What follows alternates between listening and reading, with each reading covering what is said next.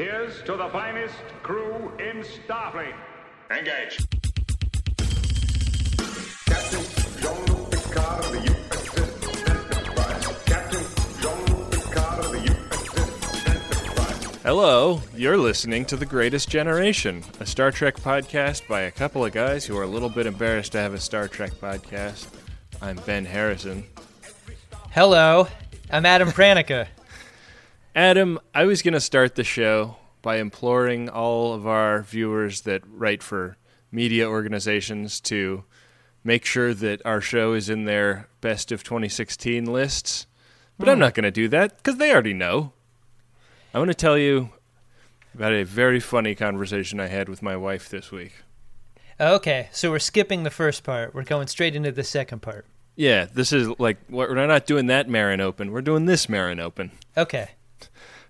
So my wife, bless her heart, has never seen a frame of Star Trek The Next Generation, the subject of our podcast here.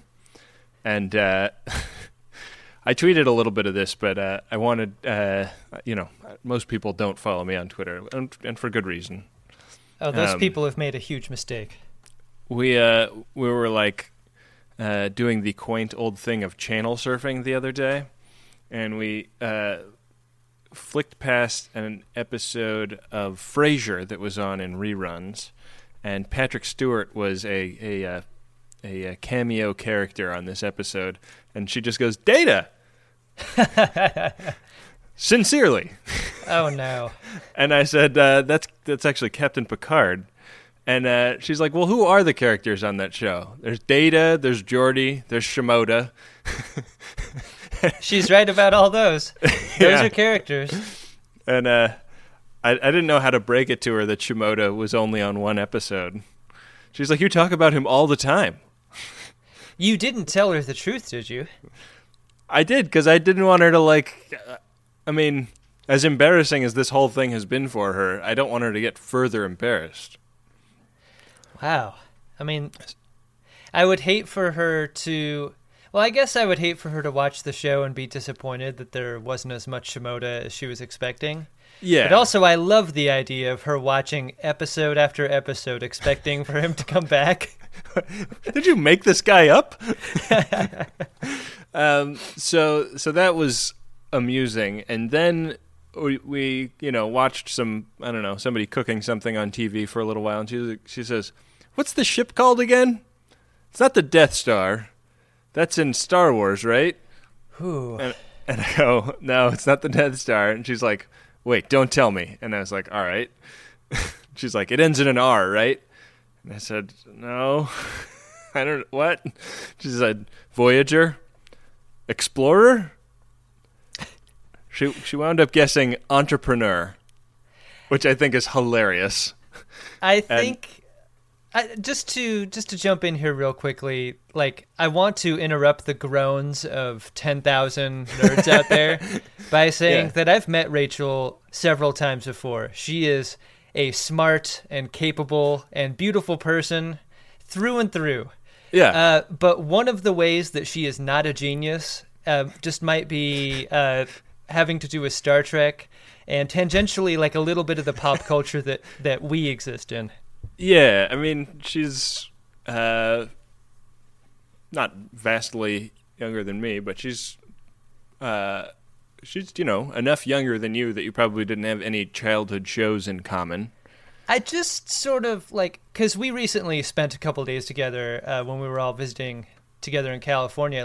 I got the feeling that she just might have been cooler than me, in her growing up, and that could account for the detachment that I think a lot of less than cool people have and use to form relationships with each other. This is the currency, the nerd currency that you share with someone to become friends. And if you're cool, you don't necessarily.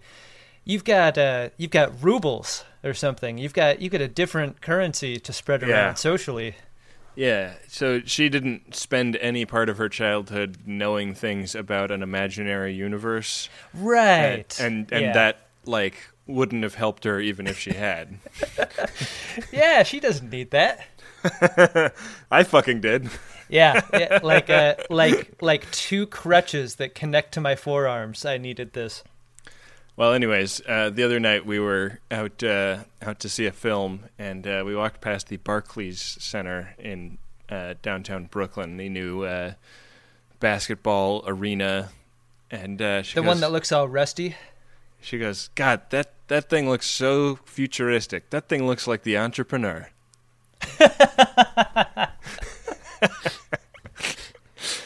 I am like 60% sure that she thinks that the Enterprise is actually called the Entrepreneur. There's a chance that she's like gaslighting me, and she knows full well. But well, on the chance that she may be listening, I hope she never stops that. That is hilarious. The Entrepreneur D. Yeah. This isn't Kirk's Entrepreneur. Now Picard is in charge. Oh, wow. It's entrepreneur is a French word, isn't it? Sure. To go with its French captain. Well, and it also, like, it's not far off the mark, right? Like, enterprise is like a word that connotes business and success, you know? So, like there's something kind of amazing about that she guessed entrepreneur. The IPO alone will be enough to buy the ship. Well, what do you say we get into our episode, Adam? These are the voyages, Ben, of the Starship Entrepreneur.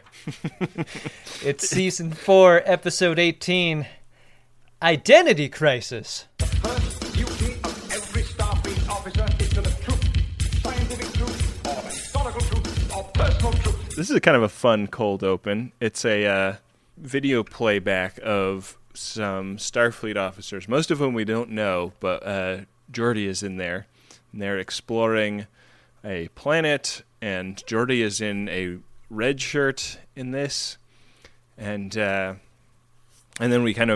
they're like, I don't know what they're looking for. They're looking for missing colonists or something, and the camera pulls back, and it turns out we've been watching this on a monitor in the observation lounge on the Enterprise, and we are in a McLaughlin group, and we didn't even know it. Issue 1. It's they're sort of watching a CSI episode, aren't they? Like yeah, they're doing some forensic evidence investigation. Mm-hmm. They're watching an episode of another Star Trek show. Yeah, they do this all the time. Yeah, that's how you get caught up. So the backstory that we quickly come to know is that this officer who's giving the presentation, Lieutenant Commander Susanna Layton. Yeah, Am I saying that right? Layton is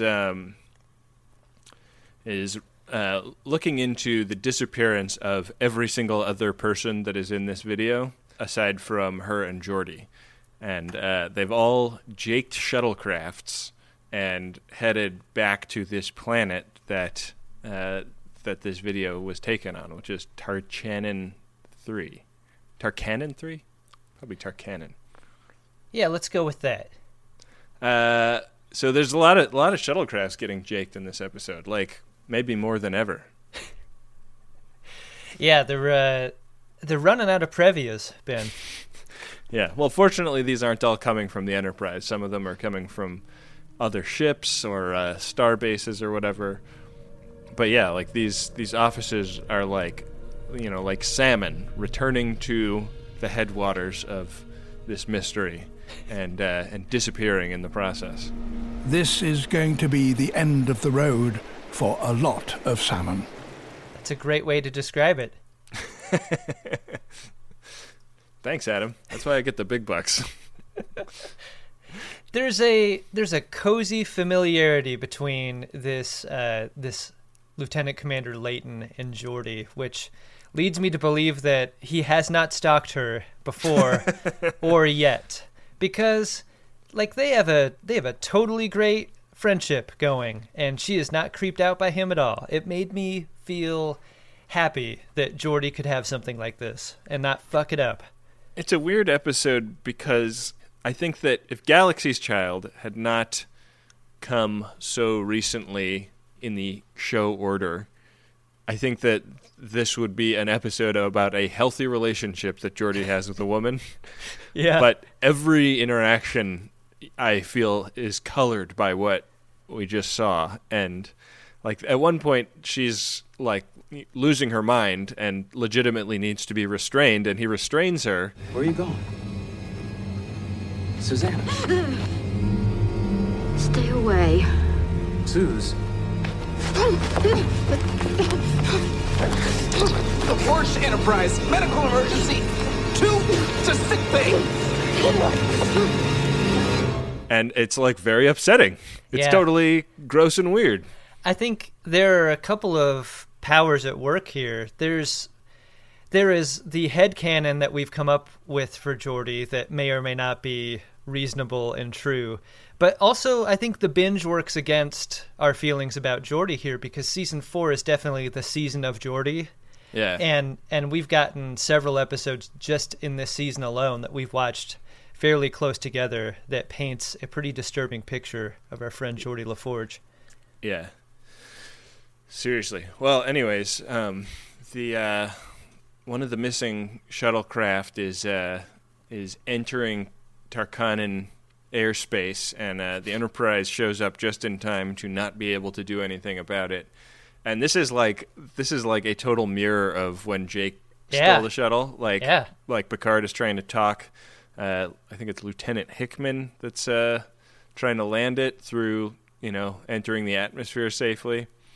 And I guess the Enterprise is too far away for transporter or tractor beaming, and so he's just going to try and talk him through it. But Lieutenant Hickman is non-responsive, and I guess the shuttlecraft hits the atmosphere at too steep an angle.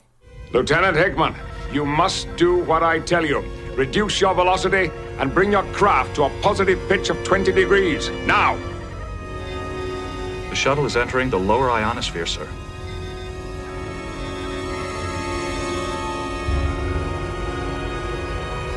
And it pops.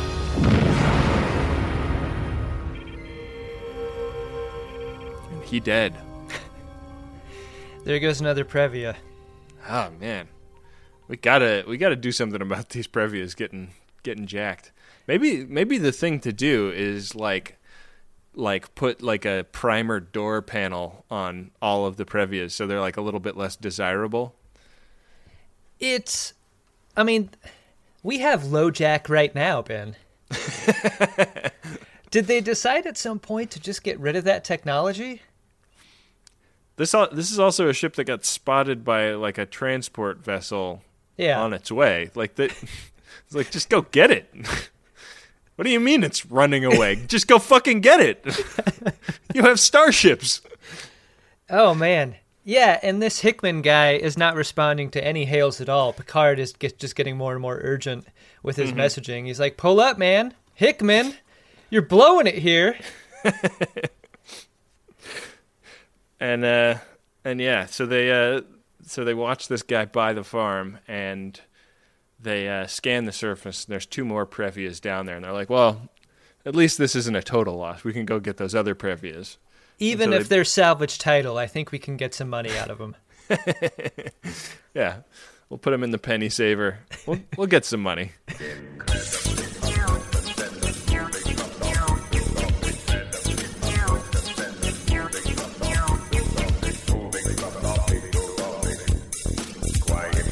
They beam down, and they put a search party together, and they're looking for the other Starfleet guys that are missing. They can't find them, but they do find some like wadded up and muddy uniforms. And some 3-toe footprints. Yeah. Pretty creepy shit. Yeah. A real bummer. That's $6,000 worth of uniform that is totally ruined. And, not to mention the fact that lobster claws are now being heavily foreshadowed. I mean, I mentioned the season of Geordi being season 4, but I might want to rewrite that as the season of lobster hands. It's a real leitmotif. Yeah, I think we were talking about the idea that it could potentially be the lobster claw box set, but I don't know that we need to do that. We can just call it Lobster Claw season. Yeah, it truly is. It's you know how every season of a long-running show has a different picture on the season box, but usually it's like the main character and then an ancillary character. This one's definitely Picard and a hand with 3 fingers on it. Yeah. That poster paints itself, baby. What's your favorite season, Ben? I don't know. Season 4 is pretty good. I don't know if I'm going to be able to say that definitively until we're done, though. Yeah. It's hard to choose.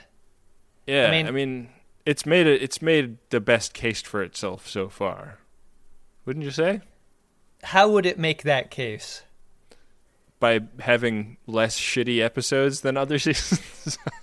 Yeah, it's interesting, like the metric has become the lack of bad episodes versus, I think, the myriad great episodes. I don't feel like season 4 has got a ton of great episodes in it. Its lows are just less low than other seasons so far. Yeah, it's less miserable to sit through.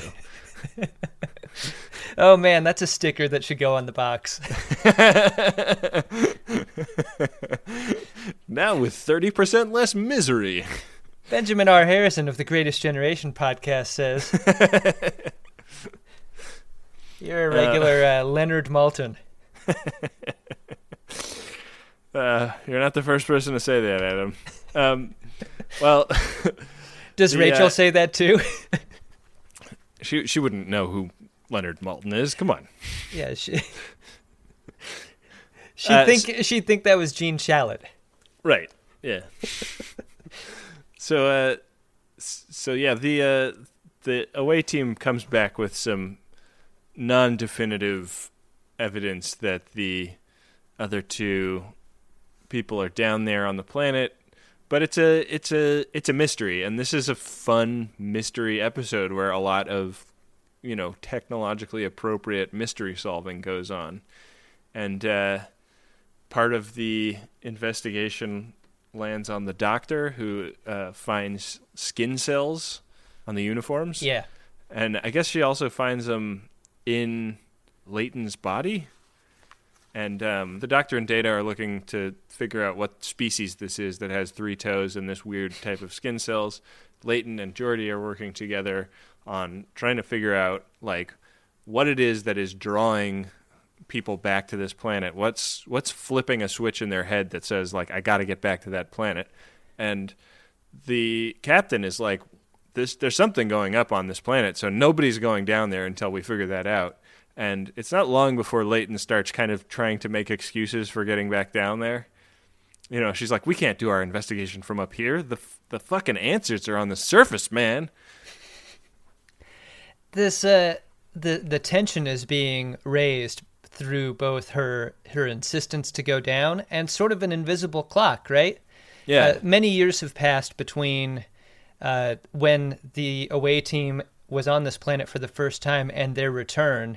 And so Leighton and Geordi are sort of wondering when that buzzer's going to go off in their heads. Like, this happens to everyone. Eventually, my number's up. When's it going to happen?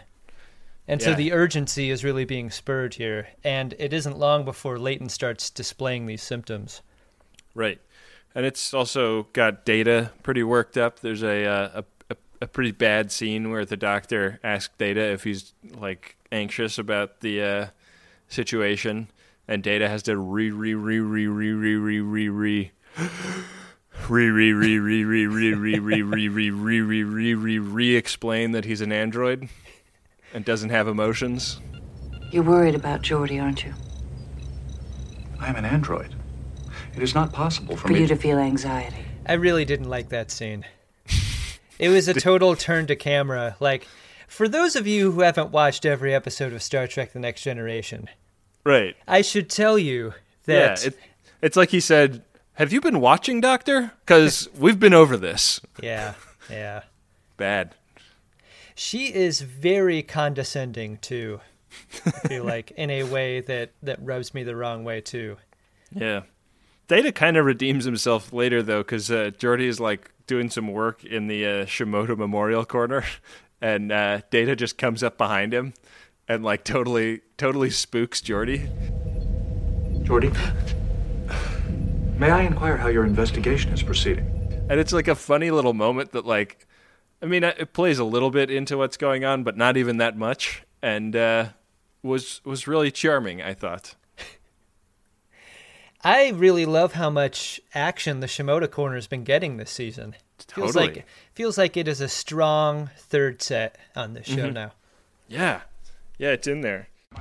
My love is a fever, longing still for that which longer nurseth the disease. You'll have to go again. So Susanna, the lieutenant commander there that's helping them, is getting more and more anxious, and eventually she like bails out and collapses, and Geordi runs over, and I guess he's probably checking for a nubbin on the back of her neck just to be sure. Yeah, you got to do that.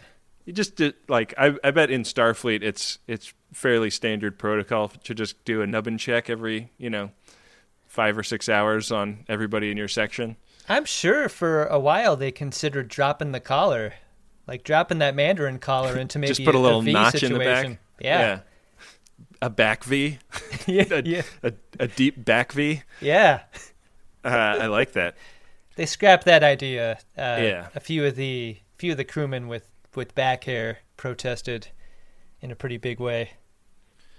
Yeah. Well, Susanna, in lieu of a nubbin, has weird blue veins, and her hands have gone lobstery.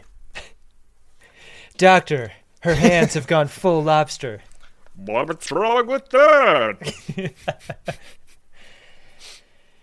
Yeah, it That's a really, like, that is like a D- Zoidberg. That sucked. Sorry. it's the best Zoidberg you've got under the circumstances. Sometimes you don't get the Zoidberg you want. You get the Zoidberg you need. Yeah, that's the Zoidberg we deserve right now. And so we must hunt Zoidberg because he can take it. Uh-oh.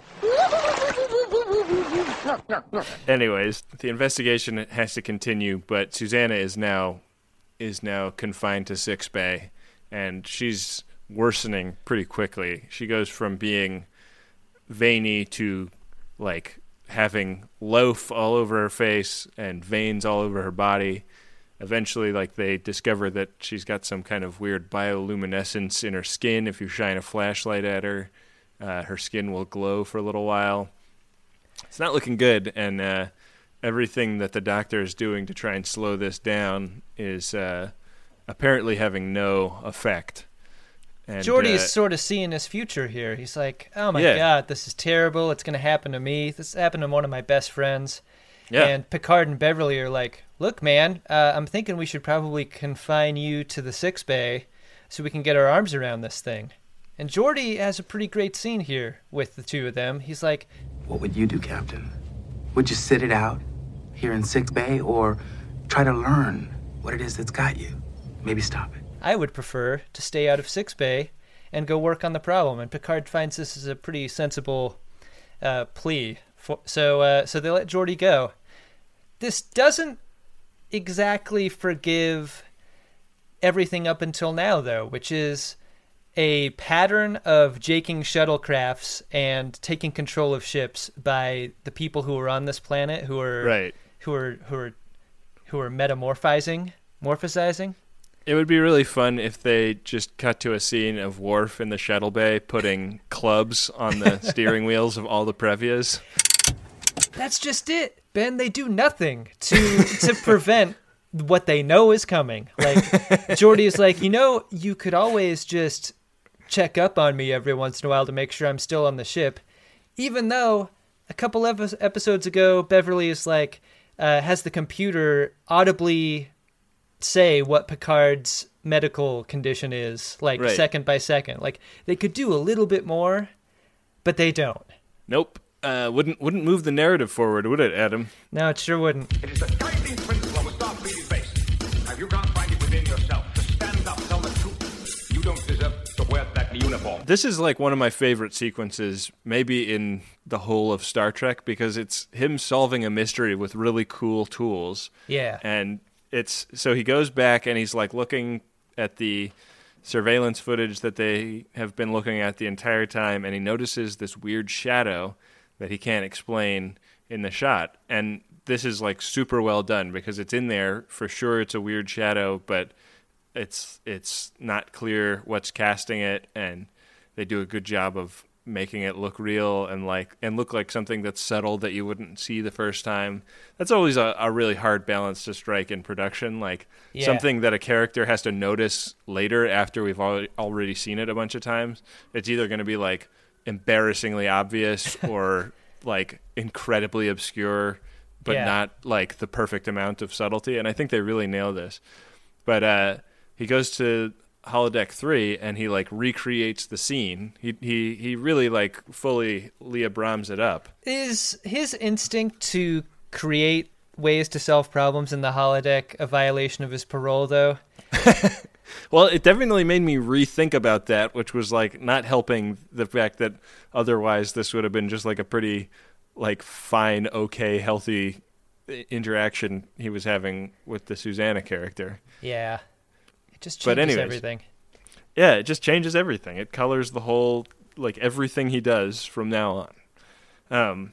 But yeah, so what he does is like he, starts eliminating characters, and eventually he discovers that this shadow is still there with all of the people in the shot missing, and extrapolating that the thing casting it might be the same height as him. He has the computer make its best guess at a 3D representation of what that thing would be, and it's like this spooky gray character. Like it's like not even a character. It's like the outline of a body in 3-dimensional space that appears in the middle of this scene, and it becomes clear that there was an invisible alien there when they were down on that planet 5 years ago. Kind of looks like a broken lava lamp. It's really creepy. It's effectively creepy for sure. For sure, yeah.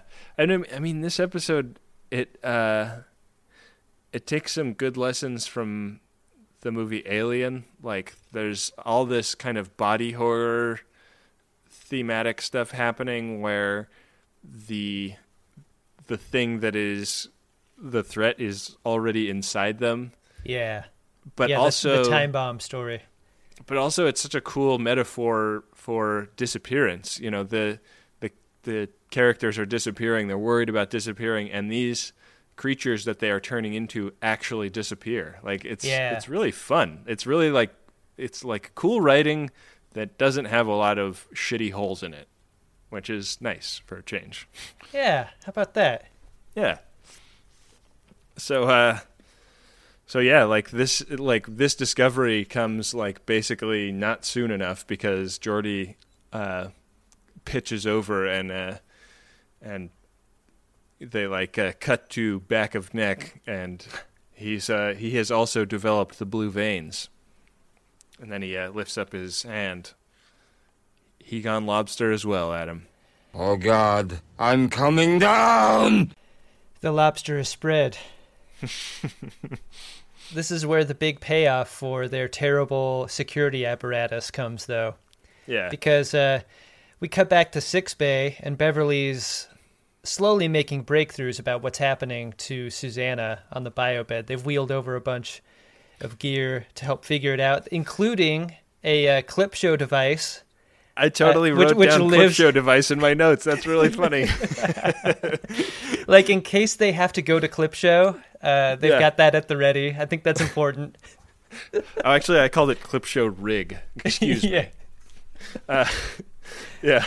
Oh man. I love that was like in a corner, in one of the hangars on the Paramount lot. They just like, hey, we're doing some medical stuff in this episode. Why don't we get that clip show thing over here? Look, guys, that took maybe 3 hours to make, so we're not just going to throw that away. So they've pretty much reversed the thing, and they're like, this is great. Let's get Geordi in here. Right. We'll do the same thing to him, and we'll be on our way. and they start trying to radio him up. No answer. The last place he was, as far as the ship is concerned, is in the holodeck, and there's no transporter record, and there's no jaking been reported. So Picard's like, this is very exciting. This is what we were expecting by not keeping an eye on Geordi the entire time. Yeah. Very good. and the doctor's extraordinary. Like, maybe not. It's not that there's something wrong with Geordi, but maybe there's something wrong with the universe. And everybody's like, shut up, Doctor. So they send a Dustbuster club to the holodeck, and they fan out and start a search, which is the dumbest way to look for something in the holodeck. Like, it occurs to me that the Dustbuster Club is a great name to give this group because they're always cleaning up the messes of the plot. Like, if they had just acted sensibly 20 minutes ago, there would be no need. Yeah. Well, they don't take the step of turning off the holodeck and then seeing what is left. They just walk in there and they're like, well, we'll have to search behind all these trees and brush and whatnot. You search the structure. I will take the perimeter. It could take hours.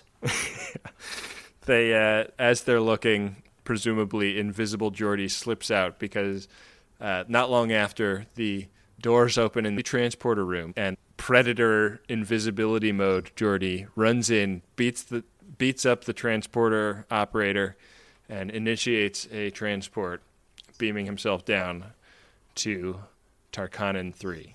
Yeah, it's sort of... Look, I think we've been very complimentary about LeVar Burton's body up until now, so I don't want this to come out as super cruel, but it's sort of a tubby Predator situation running into that transporter room, isn't it? Yeah. Like sort of grimace Predator. He's very pear-shaped.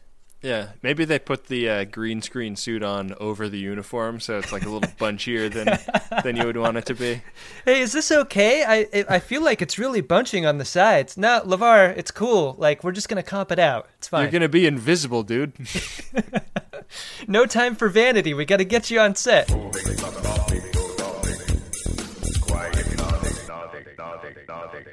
They got to go down to the planet and find him now, and they're like, Data, can you rig up a way for us to see him in the dark?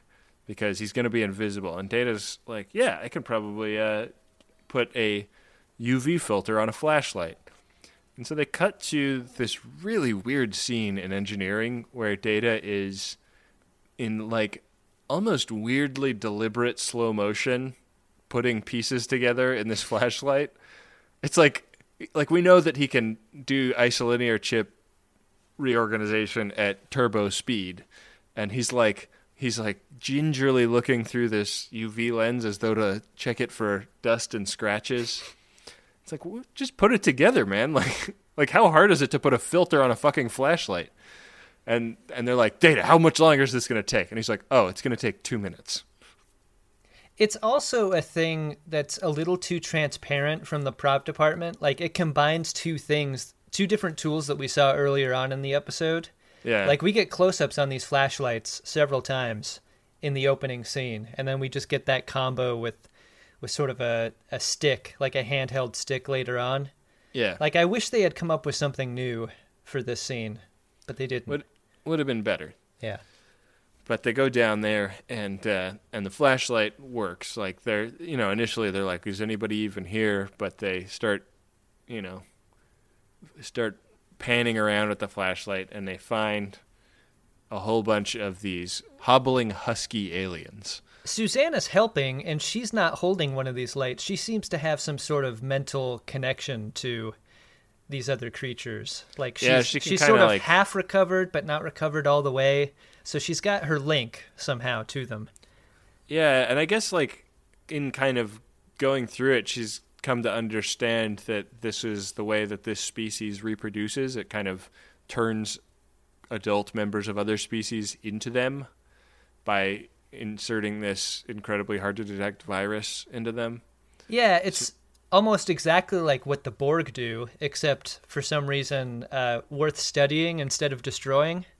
Yeah. Well, and also, unlike the Borgs, these aliens seem content, once that's accomplished, to, like, hang out in, like, a campsite. Yeah. just singing songs by the campfire, heating up some cocoa. They're pretty chill for assimilating aliens. Playing some 3-string guitar. Yeah. Making some very simple to make gloves with 3 fingers. Yeah. Yeah, that's an easy knitting project, even if you only have 3 fingers to do it with.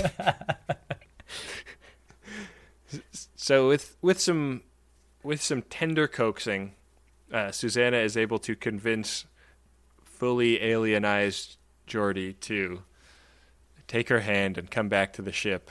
He gives her a big hug, and I guess they beam her up, and him along with her, and that's it. Like they're gonna have to call the other Starfleet officers that are missing a loss, but Worf is like, "Yep." Yeah, everybody with a speaking role managed to make it through okay, which is great. They give Geordi the same cure that they gave Susanna. Geordi's feeling great about his prognosis from there. Yeah. How do you think this process changed Geordi? I mean, I think that's the thing about Geordi, is that he almost never experiences any change. Like, right. A lot of the other characters, like, I mean, you know, if Worf receives discommendation in one episode, that remains true 2 episodes later.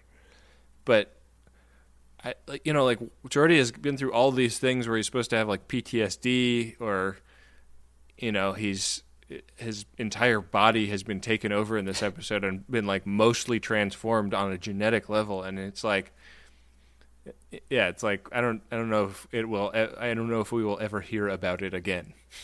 It's really strange how Geordi gets a ton of bottle episodes and his character development also remains in the bottle. Yeah. He gets that short shrift in a way that I don't feel like a lot of the main characters get. The others, anyway. Yeah. It's weird. Well, Picard promises that they're going to put some quarantine beacons on the planet, and the bottle is resealed, recorked. They dip the neck in wax to make sure that it looks like nobody has tampered with it, and they fly off for another adventure in the galaxy. Did you like this episode, Ben? I think it's a really solid episode. There's so much to like about it. I think that we kind of have to watch this episode on its own terms, and that's hard because of Galaxy's Child. Yeah. But by itself, I think it's a very strong ep. I wish they did more with this. Like, I think the Susanna Layton character is such an interesting character. I wish she could come back, you know? Yeah, yeah.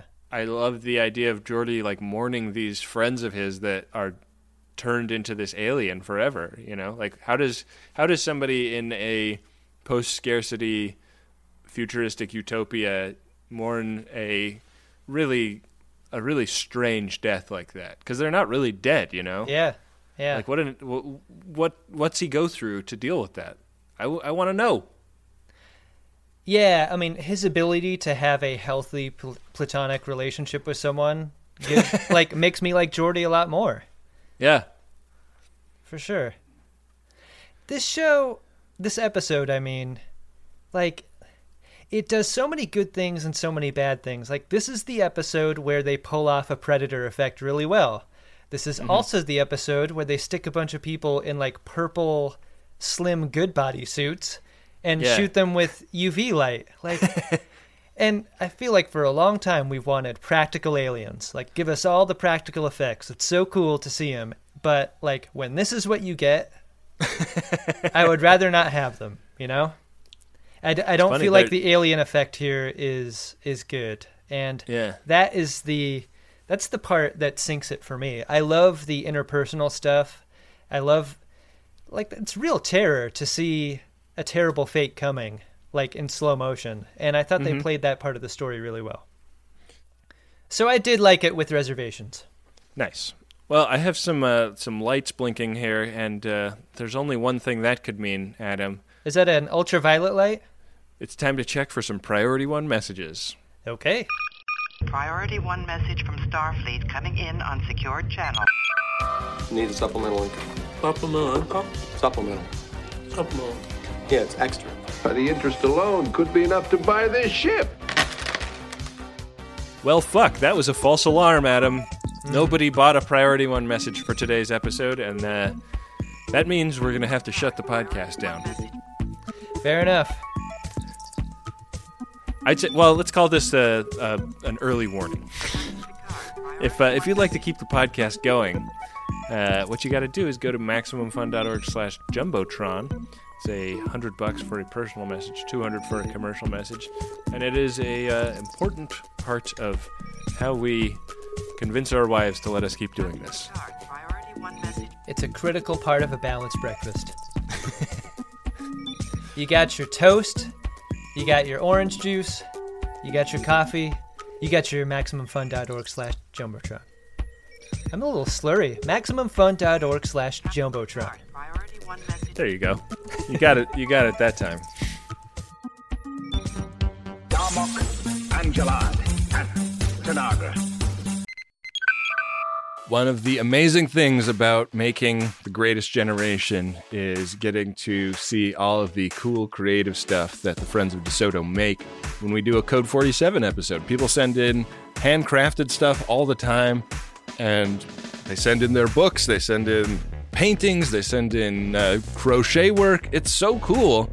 And I want a few more of you to have websites to direct us to in those letters. I want you to put your beautiful work on display for the world so that when we get to look at it, we can tell people where to go to get a look at it themselves. And you don't have to know anything about building a website to build a website these days, because you can use Squarespace. It'll look beautiful no matter what kind of device people are looking at it on. Hell, you can even sell stuff using a Squarespace website. Don't make your cool creative project Captain's Eyes only. Head to squarespace.com/scarves for a free trial. And when you're ready to launch, use offer code SCARVES to save 10% off your first purchase of a website or domain. Boy, do I love a microdose gummy from Lumi Labs. I'm running low, so I'm going to head over to microdose.com pretty soon and put in another order. Microdosing is a technique I use to steer my mentals in a preferred direction several times a week. And I just love it because you can really predict what is going to happen and to what degree it is going to happen, because these are very low-dose cannabis gummies that give you an entry-level dose that help you feel just the right amount of good. And they've been super loyal as sponsors to Greatest Trek and Greatest Gen, so I hope you will give them a try. Get 30% off your first order plus free shipping today at microdose.com. Promo code SCARVES. It's available nationwide. That's microdose.com. Promo code is SCARVES for 30% off and free shipping. Microdose.com, promo code SCARVES. Back for another game. You know it. What's going on? Just one more week till Max Fun Drive. Hard to believe. It's been a heck of a year since the last one. We're now a worker-owned co-op. We raised $50,000 for charity last year. And we've added a bunch of awesome new shows. But do you think we're ready to do it again? Absolutely. Lovely new gifts are lined up. The episodes will be amazing. And wait till everyone hears the bonus content. Yeah, plus they know to go to MaximumFun.org/newsletter, so they're getting all the news. Oh, like that meetup day is on Thursday, March 21st. Then what's bothering you? Me? Oh, nothing. We're all set for Max Fun Drive to start on Monday, March 18th. I just didn't want you to see this coming. Check. What? Hang on. Most of the plants humans eat are technically grass. Most of the asphalt we drive on is almost a liquid. The formula of WD-40 is San Diego's greatest secret. Zippers were invented by a Swedish immigrant love story. On the podcast Secretly Incredibly Fascinating, we explore this type of amazing stuff. Stuff about ordinary topics like cabbage and batteries and socks. Topics you'd never expect to be the title of the podcast. Secretly Incredibly Fascinating. Find us by searching for the word secretly in your podcast app. And at MaximumFun.org.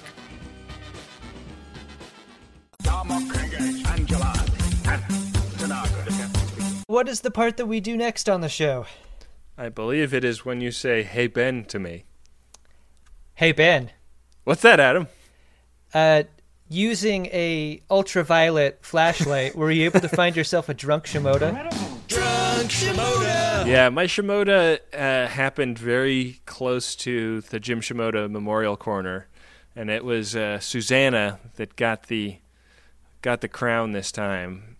When she collapses after kind of trying to storm out of engineering, it is one of the cheesiest takes that we have yet seen in the history of this show. It is all ham and all cheese when she it's like they were like, do it like you're slipping on a banana. like that's the level of performance here. And she's like a good actor. Like she really carries her scenes very well. Yeah, I this really one liked moment her. is just so fucking weird. Yeah, it's almost as if she was so good throughout the episode, the director was like, you get one take. That's it. Moving on. Check the gate. Yeah. It felt like sabotage in a weird way, because she's so much better than that scene throughout. Yeah. Did you find yourself a Shimoda? I did, and it was sort of a moment Shimoda. It was a moment. So at the very end, like the beat before the button, the scene before the button, probably Picard's in Six Bay. He goes up to Susanna and he's like, "Is there no hope for the others, Susanna?" And Leighton's like, "Nope." Like a single word, and then they turn away from camera and walk over to Geordi in maybe 4 seconds of silence.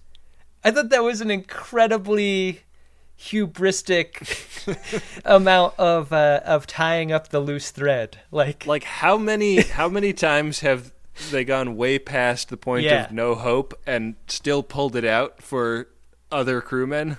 They over-explain so many things on this show unnecessarily, but that nope was like with a bullet. It was so harsh. Yeah. Nope, they're dead. I just loved it. It was cold shit. Yeah. And it's especially weird because Susanna was one of them, like moments ago. Mm-hmm. She's like, nah, fuck him. Pretty cold. Yeah. What do we have coming up on the next episode, Ben? The next episode is Season 4, Episode 19, The Nth Degree, when a crew member is endowed with superhuman intelligence by an alien probe. He threatens the fate of the Enterprise. Do you remember this one, Adam? What ship is this? The I think they're talking about the Entrepreneur. Right. Kind of a typo. Right. Yeah. This is the episode where lasers go into Barclay's head. It is. It truly is. I'm excited to see this one. Yeah. I mean, it's funny how we've turned dreading Barclay episodes into really relishing them. Like, I know I at one point hated this character, but I'm on board now. Cool. Well, we don't have any vetoes, so even if you weren't, there's nothing you could do about it. So we will be watching it, and that will be the next ep of The Greatest Generation. You know what makes people feel like they have lasers shooting out of their heads, Ben? What's that, Adam? The nice tingly feeling you get from contributing to the production of our show by going to MaximumFun.org/donate. Yeah, that is a good feeling. I have some news about that, Adam. Oh, yeah? I put together the audio from our tour, and I think that 2 out of the 3 shows we got good tape on. So one of those is going to rise to becoming our first donor bonus episode, which will probably come out around the time of the Max Fun Drive, which will be early next year. So if you want to make sure that you are in the first scrum of people that get access to that, you're going to want to be a donor. I listened to one of these live shows, Ben, and it was really fun to listen to because I don't remember any of it. I kind of feel like I blacked out on stage up there. Yeah. So it was super fun to hear us do a show with such loud responses from the audience. It was really cool. I was really pleased with how the audio came out. We didn't, knowing not how any of this actually works, we really don't deserve the quality of tape that we got. But the shows were all super fun, and I'm really excited for people to hear one of these. So unfortunately, the audio on the Seattle one, my mic was way too loud, so I sound like Jimi Hendrix's guitar the entire time. But that's the wrong kind of clip show. Yeah, you're super clippy. Nice, thanks, Dad. Yeah, you like that? But the other two came out really good, so we just have to pick which one we think is like the A+ of the two, and it's gonna be in that donor feed. And if you want to get in on that, go to MaximumFun.org/donate. Other ways you can support the show: leave us a nice review in iTunes. We are like pretty much. There is a possibility, Adam, that we could get to 1,000 iTunes reviews on the iTunes store by the end of the year. I think that would be really cool if we got 1,000 reviews in the first calendar year of our show being a thing. I'm just shaking my head that could ever have been a thing, but it's amazing. Yeah. Thank you to everybody that's already left one. If you're inclined to help us reach a completely insane milestone like that, we would really appreciate it. So go leave us a review. That would be awesome. Yeah. You can talk to us on Twitter using the hashtag GreatestGen. I'm on there as @CutForTime. Ben is there as @BenjaminR, AHR. We've got Facebook pages and groups. We've got Reddit pages, both of which are super conversational and fun and funny. Yeah, thank you to Dark Materia and Adam Ragusia for our music. Dark Materia made the theme. Adam Ragusia made our Priority 1 song. And that's just about it, I think. Yeah, let's end the charade. With that, we will be back at you next week with another great episode of Star Trek The Next Generation and a laser-brained episode of The Greatest Generation.